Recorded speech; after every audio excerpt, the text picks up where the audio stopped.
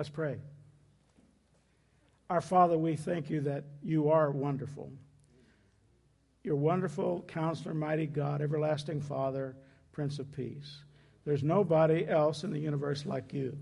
We praise you, Lord. We pray that you will now hear our prayers, that you will speak to our hearts, that you will open the word to us as only you can. In Jesus' name, amen. I think I'm on, right? You can hear me okay? All right.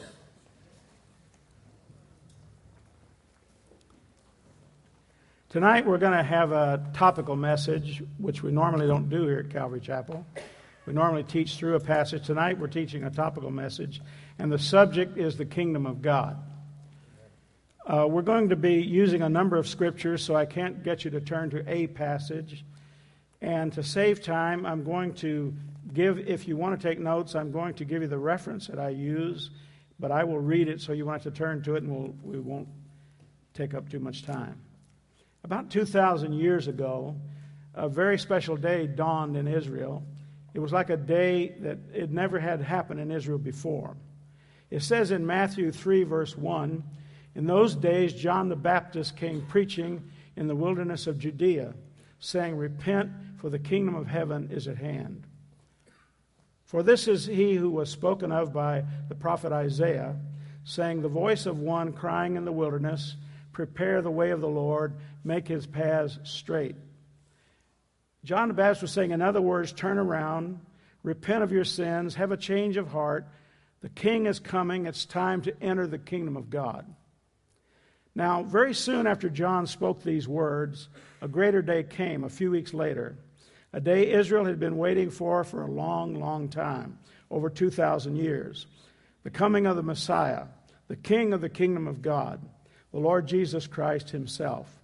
And guess what his message was when he began to preach and say, "Repent, for the kingdom of heaven is at hand."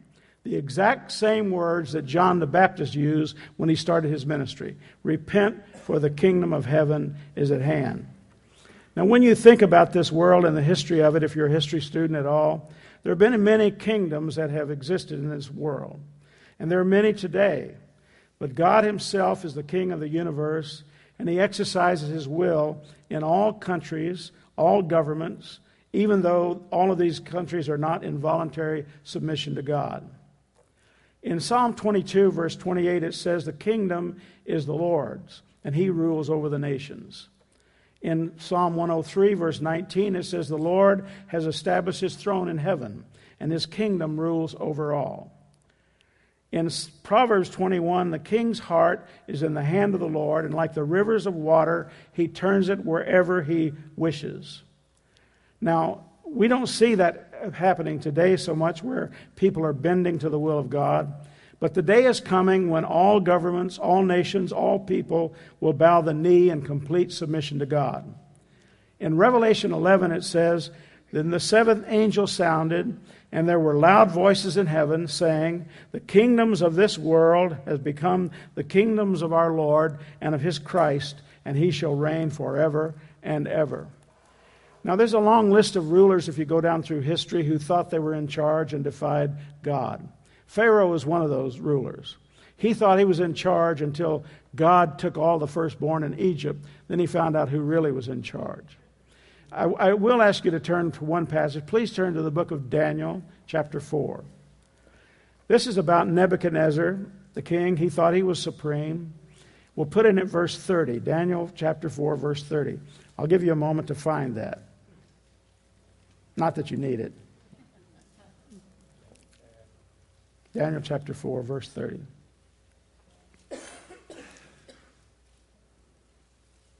Raise your hand when you've got it. That's a pretty good number. Then the kings spoke, saying, "Is not this great Babylon that I have built for a royal dwelling by my mighty power and to the honor of my majesty?" While the word was still in the king's mouth, a voice fell from heaven. "King Nebuchadnezzar, to you it is spoken. The kingdom has departed from you, and they shall drive you from men, and your dwelling shall be with the beasts of the field. They shall make you eat grass like oxen, and 7 time shall pass over you until you know that the Most High rules in the kingdom of men and gives it to whomever he chooses. That very hour the word was fulfilled concerning Nebuchadnezzar. He was driven from men and ate grass like oxen. His body was wet with the dew of heaven, till his hair had grown like eagle's feathers, and his nails like bird's claws. And at the end of time, I, Nebuchadnezzar, lifted my eyes to heaven, and my understanding returned to me, and I blessed the Most High, and praised and honored him who lives forever. For his dominion is an everlasting dominion, and his kingdom is from generation to generation. All the inhabitants of the earth are reputed as nothing. He does according to his will in the army of heaven and among the inhabitants of the earth. Pontius Pilate was somebody who thought he was in charge. You remember when Jesus was on trial and had already been beaten until you hardly recognized him? He stood before Pilate to hear what Pilate had to say. And Pilate said to him, "Are you not speaking to me? Do you not know that I have the power to crucify you and to release you?" Jesus said, "You could have no power at all unless it had been given to you from above." What's going on here, in other words, God is allowing. Now, in more to our times, Hitler said he was going to establish something called the Third Reich, and that this Third Reich would last for 1,000 years. But not too long after he said that, in 1945, he was 56 years old. He hunkered down in an underground bunker and committed suicide. So there really was no Third Reich that lasted 1,000 years. You know, God rules over all the kingdoms of this world, but only one kingdom is the apple of his eye. All other kingdoms are temporal and are passing away. Guess what the apple of his eye really is? It's an everlasting kingdom that will never pass away. It is the kingdom of God. What is the kingdom of God? I asked someone tonight, what is the kingdom of God? And he said he did pretty well, actually. He struggled a little, but he did pretty well. Now, when Jesus asked by the Pharisees when the kingdom of God would come, he answered them and said, "The kingdom of God does not come with observation, nor will they say, 'See here,' or 'See there,' for indeed the kingdom of God is within you." I have a definition for the kingdom of God. I believe it's scriptural. I believe that the kingdom of God is every place that Jesus Christ is king. Amen. If he's king in your heart, in your life, the kingdom of God has come to you. The coming of Jesus and God's plan for this kingdom was prophesied for thousands of years in the Old Testament. Near the beginning of the Old Testament, it is stated the Hebrew nation was being founded for the purpose of blessing all the nations in the world. Then there begins to loom the figure of one person through whom the nation will accomplish its mission. First, he is called Shiloh, to arise in the tribe of Judah, to rule the nations. Then he is called a star, who will have dominion. And next, a prophet like unto Moses, through whom God will speak to all mankind. And then over and over, he is spoken of as a king, to arise in David's family, to be called the branch, the prince, the anointed one, God's firstborn, wonderful, mighty God, everlasting Father, Prince of Peace. The exact time of his coming was foretold. He was to be born of a virgin at Bethlehem. Part of his childhood would be spent in Egypt. He would be brought up at Nazareth. He would be introduced to his nation by Elijah-like forerunner John the Baptist. Galilee would be the scene of his ministry. He would work miracles of healing and speak in parables. He would be rejected by the leaders of his own nation. He would be a smitten shepherd, a sufferer, a man of sorrows. He would enter Jerusalem riding on a colt. He would be betrayed by a friend for 30 pieces of silver. The 30 pieces of silver would be spent for a potter's field. He would be led as a lamb to the slaughter. He would die with the wicked, opening a fountain for sin, removing sin in one day. Even his dying words were foretold. He would be given gall and vinegar in his agony. His hands and feet would be pierced. Not a bone would be broken. Lots would be cast for his garments. He would be buried with the rich. He would be in the tomb 3 days. He would rise from the dead and ascend to heaven at God's right hand. It was told that he would introduce a new language into the earth. That is, a new idea, personal salvation. They would offer a new covenant to mankind and give God's people a new name. that he would introduce an era of the Holy Spirit, that his kingdom would include Gentiles and be universal and endless. Are there any Jews here this evening? Anybody Jewish? I know this sister is. That means everybody else is a Gentile. Aren't you glad he includes Gentiles in this kingdom? This pre-written story of Jesus, recorded centuries before Jesus came, is so astonishing in detail that it reads like an eyewitness account of his life and work. Just suppose that a number of men from different countries who had never seen nor in any way communicated with one another would walk into a room and each lay down a piece of carved marble, which pieces, when fitted together, would make a perfect statue. How account for it in any other way than that some one person had drawn the specifications and had sent to each man his part? And how can this amazing composite of Jesus' life and work, put together by different writers in different centuries, ages before Jesus came, be explained in any other way than that one superhuman mind supervised the writing? Jesus Christ, truly the miracle of the ages. For 3 years, Jesus spoke like no other person the world had ever seen or would ever see to this day. The disciples and the crowd said the same thing. No one ever spoke like this man. Not Moses, not David, not Solomon, not Isaiah, not John the Baptist, not Peter, not Paul, not anyone, only Jesus. And this is why I believe that in the Mount of Transfiguration, when Jesus put Peter, James, and John up on the mountain, and when Peter was so shook up he didn't know what to say, and he said, let's build 3 tabernacles, one for you, Lord, one for Moses, and one for Elijah, not knowing what he said. Now, have you ever been like that when you didn't know what to say, but you said something anyway? That was Peter. And then God spoke directly to him. He said, this is my beloved Son, in whom I am well pleased. Hear him. Isn't that good advice for all of us? We need to hear him. Oh, that this world would listen to the words of Jesus and obey the Son of God. Now, thank God the day is coming when every person will hear the words of Jesus. We need to decide as his people called by his name that we're going to listen and obey the words of Jesus. And if we haven't been doing a good job, we're going to ask God to help us do a better job. I'd like to ask you to think about something. Just suppose that the Lord Jesus decided to appear and it was announced that he would make a speech at 6 o'clock this evening, or let's say tomorrow evening, and it would be broadcast on every major TV network in the world. How many people would sit before TV sets to watch that? We couldn't count the number that would do it. In Matthew 4, it says that Jesus went about all Galilee, teaching in their synagogues, preaching the gospel of the kingdom, and healing all kinds of sickness and all kinds of disease among the people. I want to ask you to listen closely to the very specific and definite things he said about the kingdom of God as he preached throughout Israel and even before and after the resurrection. In Matthew 5, he said, "Blessed are the poor in spirit, for theirs is the kingdom of heaven. Blessed are they who are persecuted for righteousness' sake, for theirs is the kingdom of heaven. Whoever therefore breaks one of the least of these commandments and teaches men so shall be called least in the kingdom of heaven. But whoever does and teaches them, he shall be called great in the kingdom of heaven. For I say unto you, unless your righteousness exceeds the righteousness of the scribes and the Pharisees, you will by no means enter the kingdom of heaven."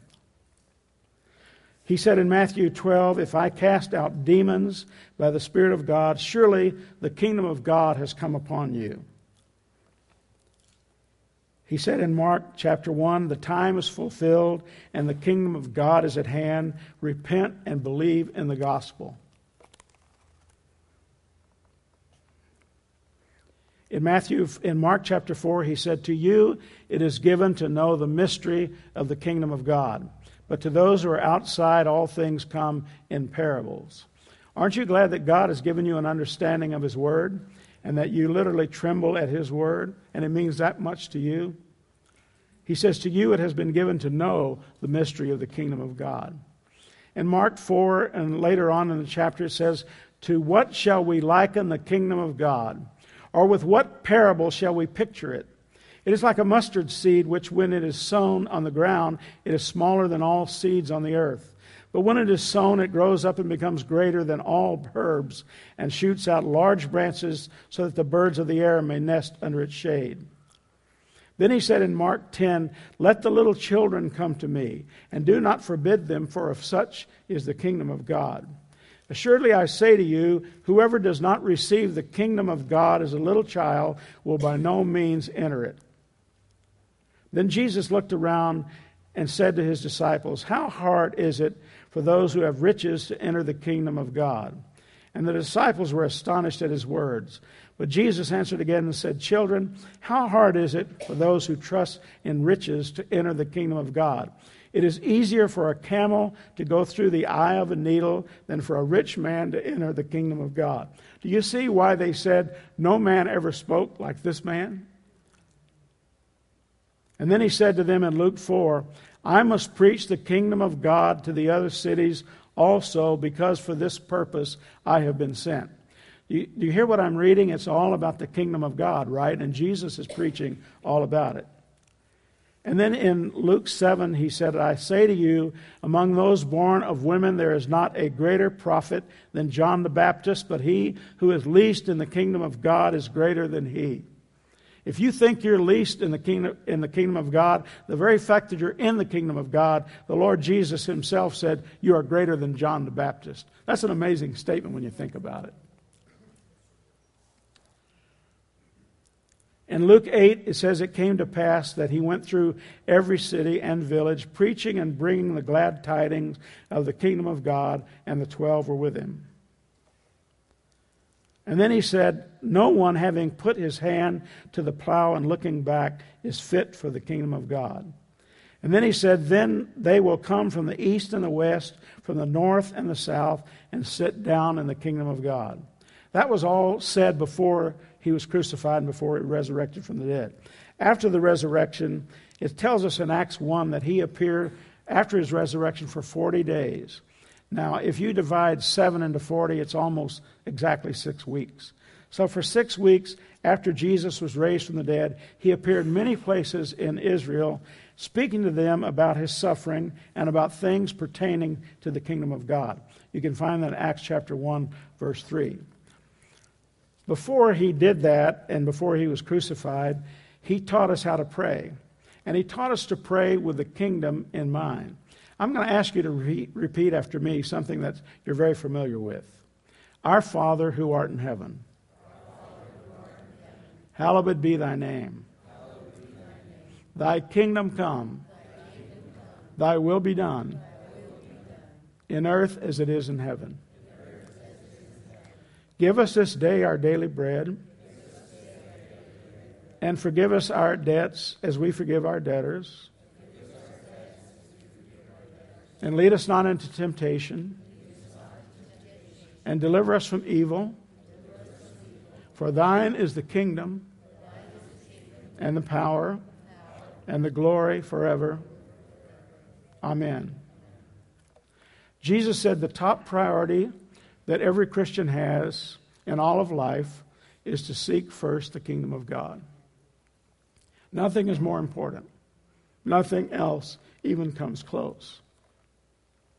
Jesus said in Matthew 6, "Therefore do not worry, saying, what shall we eat? Or what shall we drink? Or what shall we wear? For all these things the Gentiles seek. Your heavenly Father knows that you have need of all these things. But seek first the kingdom of God and his righteousness, and all these things will be added to you." You know, we're in a tough economy right now, aren't we? But you know what? God has a different economy. You serve him, you give to him, and you watch him supply for you. Nobody can outgive God. It's just impossible to do so. How many of you know who J. Vernon McGee is? When J. Vernon McGee was a small boy, his dad was killed in a mining accident. And at the age of 14, McGee had to go to work and help take care of the family. At a very young age, he felt like he was supposed to preach the gospel. And he wanted to go to college and on to seminary, but he didn't have any money. They were very poor. It was 1929. How bad was it in this country in 1929? We think it's bad now. It was really bad then. Something like 25% of all people, maybe close to 50%, were unemployed. It was very, very bad. People didn't have anything to eat. It was very bad.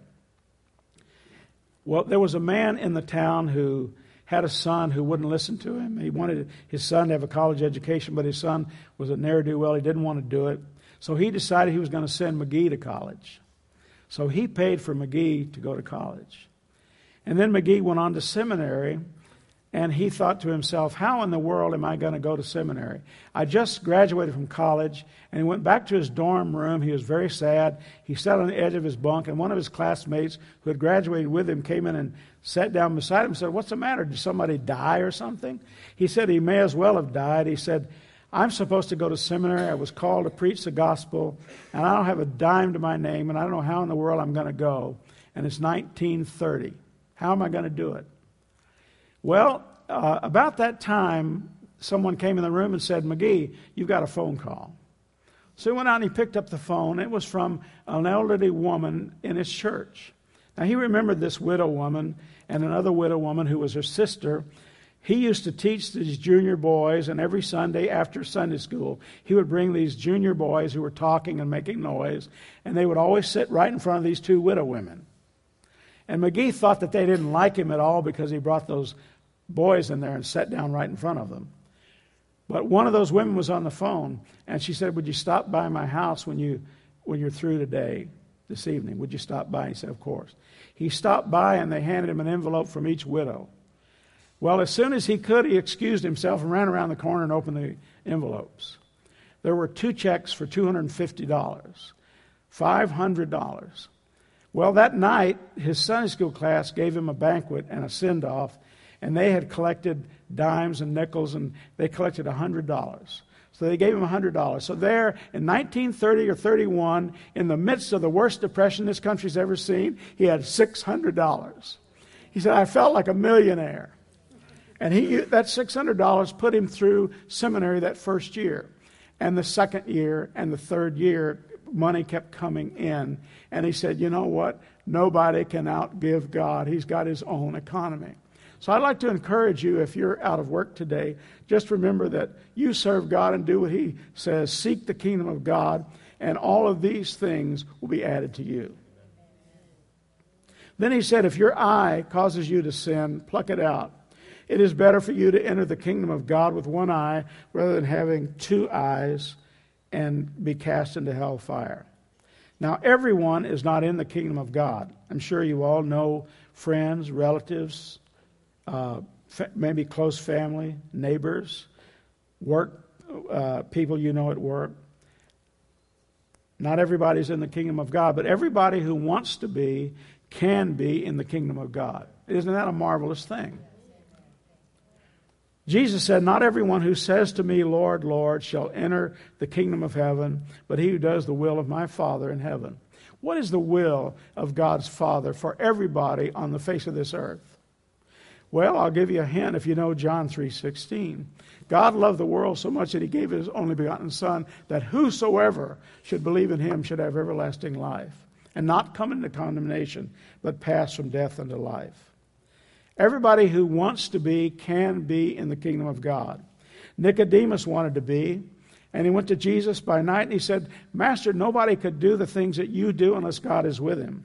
And Jesus didn't say anything to answer his comment, but he said, most assuredly I say to you, unless one is born again, he cannot see the kingdom of God. But if you are born again, you can see the kingdom of God. The dying thief wanted to be, and somehow, even though he was a thief and a guy who didn't obey the law very much, somehow he knew that Jesus was the king of a kingdom.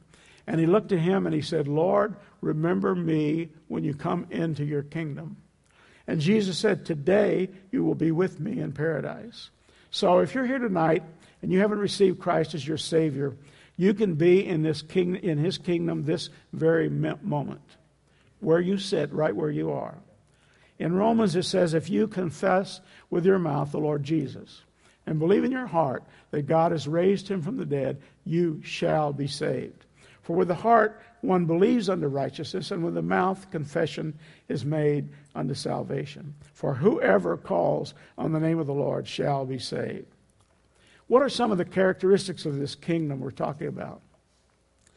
Well, there are many wonderful characteristics. The first one I wrote down is that all of our sins are paid for and forgiven. We stand clean before God. Can you imagine that? As much of a rascal as most of us have been, we stand clean before God tonight. Don't let the devil lie to you about this. The Bible says that you've been forgiven. In Matthew 9 it says, they brought to him a paralytic man lying on a bed. When Jesus saw their faith, he said to the paralytic, Son, be of good cheer, your sins are forgiven you. And that's what the Lord Jesus has said to you if you've confessed him. Your sins are forgiven. In Isaiah 38, verse 17, it says, You have lovingly delivered my soul from the pit of corruption. You have cast all my sins behind your back. And the psalmist said in Psalm 103, As far as the east is from the west, so far has he removed our transgressions from us. As a father pities his children, so the Lord pities those who fear him. For he knows our frame, he remembers that we are dust. How far is the east from the west? How far is it? Somebody's bound to have an idea. Tony, what do you say? Well, if you're thinking like a lot of people think, they think of a map and they go east and then they keep on going around the globe, and it's about 25,000 or so miles, something like that. I don't remember, frankly. But if you go on a tangent directly east out into outer space, and you go on a tangent west into outer space and out into outer space, how far is the east from the west? It's an infinite distance. And the Bible says he's also buried them in the deepest sea. And he will remember them no more. Now, I don't want to pick on the wives tonight, but the wives generally don't have a hard time remembering the failings of their husbands. And the husbands are pretty bad about that too. They have a long memory. But isn't it wonderful that God remembers our sins no more? If you are giving yourself a hard time about some bad thing that you've done, just remember, if you've asked God to forgive you, they're forgiven and they're forgotten. So don't bring up past things to your wife or to your husband. Don't do that. God doesn't. You're not supposed to. I quoted from Psalm 103, verse 13. As a father pities his children, so the Lord pities those who fear him. I want to tell you a story about a wealthy family who lived over 100 years ago. They led a quiet and peaceable life. They had one child, a daughter, and they loved her dearly. She was the absolute apple of her mom and her daddy's eyes. When she became a young woman, she fell in love with a young man who was a scoundrel. Mom and Dad did their best to try and convince her not to marry him, but she couldn't listen. She loved him so much. Eventually, he took her to a foreign country. They had a son. Because the young man wouldn't work to support them, they fell into deep poverty. In time, he abandoned his wife and his young son. With no skills in a foreign country, this young woman worked at menial jobs. They barely got by. They were cold in the winter. They were hot in the summer. They were hungry all the time. No money except for the barest necessities. She couldn't buy toys or books for her little boy. She tried her best to make up for it by loving him and telling him stories of home. As he grew older, he loved to hear about Grandma and Grandpa, their lovely home, all the good times that his mother had growing up, special occasions like birthday parties, Thanksgiving, and Christmas. He began to ask why they had to live in such poverty. Why couldn't they just go home to Grandma and Grandpa. He couldn't understand why his mother felt she couldn't be forgiven. One day for her son, she wrote her mom and dad. She didn't expect a favorable answer. But in a very, very short time, a letter arrived by express mail. It was signed by both parents. And this is what the letter said. I don't know if I can get through this or not. No matter what you've done or how bad you think you've been, it doesn't matter. Please come home. Here are 2 first-class tickets for you and our grandson. We love you and we are anxiously waiting. Please hurry. Love, Mom and Dad. As a father pities his children, so the Lord pities those who fear him. So this mom and dad pitied this daughter and their grandson. But God is infinitely more piteous of us. He loves us so much, he gave the greatest treasure in heaven, his only Son. And Lord Jesus paid for our sins with his own blood. And now we stand clean before God. So that's one of the characteristics. Our sins are forgiven and forgotten. And then another characteristic is we have an eternal life that will never end. You know, when you got saved, you have eternal life, beginning now. Now, your body's not eternal. That ugly thing that you're living in is not going to make it. And I can say that if Paul says this corruptible shall put on incorruption. And I'm talking especially to the older people. You and I, you know how it is. If you think about every experience we have in life has a beginning and an end. We track everything in terms of time. We have calendars and clocks. We observe dates and times and seasons. And integral in the heart of every computer is a clock. The Bible says a day is coming when time will be no more. And we will be in eternity with God. In Daniel 7 it says, "But the saints of the Most High shall receive the kingdom and possess the kingdom forever, even forever and ever." Jesus said in John 10:28, "I give to them eternal life. They shall never perish, neither shall anyone snatch them out of my hand. My Father who has given them to me is greater than all, and no one is able to snatch them out of my Father's hand." We have the words of the Lord Jesus that we have eternal life, life that will never end. And then we experience the love of God. In Jeremiah 31:3, the prophet said, "The Lord has appeared of old to me, saying, yes, I have loved you with an everlasting love. Therefore, with loving kindness, I have drawn you." When did God begin to love you? When did God begin to love us? I asked this question to a group of men a couple of months ago. One man in the back raised his hand, and he said, when I was in the womb. And he quoted from Psalm, I think, 39 or 139, I'm not sure. And I said it was long before that. You know, God knows the end from the beginning. The Bible says, "Whom he foreknew, them he also did predestinate to be conformed to the image of his Son. And whom he foreknew, he predestinated. Whom he predestinated, them he also called. And whom he called, them he also justified. And whom he justified, them he also glorified." Now, I don't see any glorified people in this room. We're not glorified yet. We were predestined in eternity past. God chose us in eternity past. He saw us in eternity past. I believe there was never a time when God didn't look in the future and see us. He knows everything, the end from the beginning. And he predestined us, and he called us in time, and he saved us, he justified us, and it says he glorified us in the past tense. But to God, God is not bound by time like you and me. He sees the end from the beginning. I believe in God's eyes, we are already glorified. He can see us now in our glorified state. The Bible says, "Beloved, now are we the sons of God. It does not yet appear what we shall be, but we know that when he shall appear, we shall be like him, for we shall see him as he is.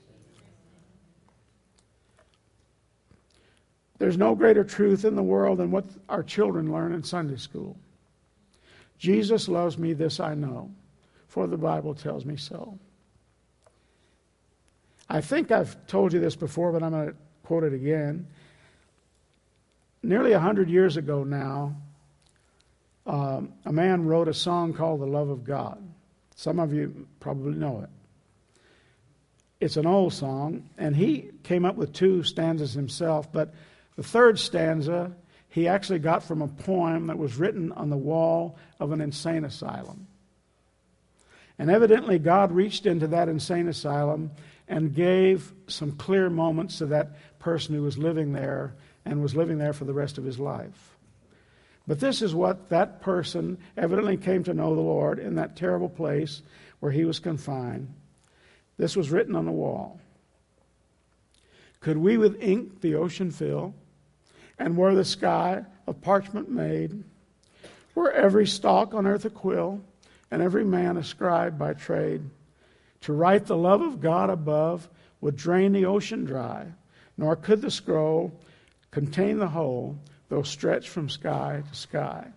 O love of God, how rich, how pure, how measureless and strong, it shall forevermore endure, the saints' and angels' song. God reached down into that insane asylum and showed his love to that person, and they wrote it on the wall. Then another great characteristic about the kingdom of God is we actually know God. We don't just know about God, we know God himself. Jesus said in John 17, "This is eternal life, that they may know you, the only true God, and Jesus Christ whom you have sent." In John 10, he said, "I am the good shepherd. I know my sheep and am known by my own, and the Father, as the Father knows me, even so I know the Father, and I lay down my life for the sheep. So I know my sheep, and I am known by my own." So just as Jesus knows his Father, and just as Jesus knows us, we know him. Then, how my time doing? Then we hear, that's another characteristic, we hear his voice. Jesus said, "My sheep hear my voice." This is a characteristic of the kingdom of God that you're in. You hear the voice of Jesus. "I know them and they follow me."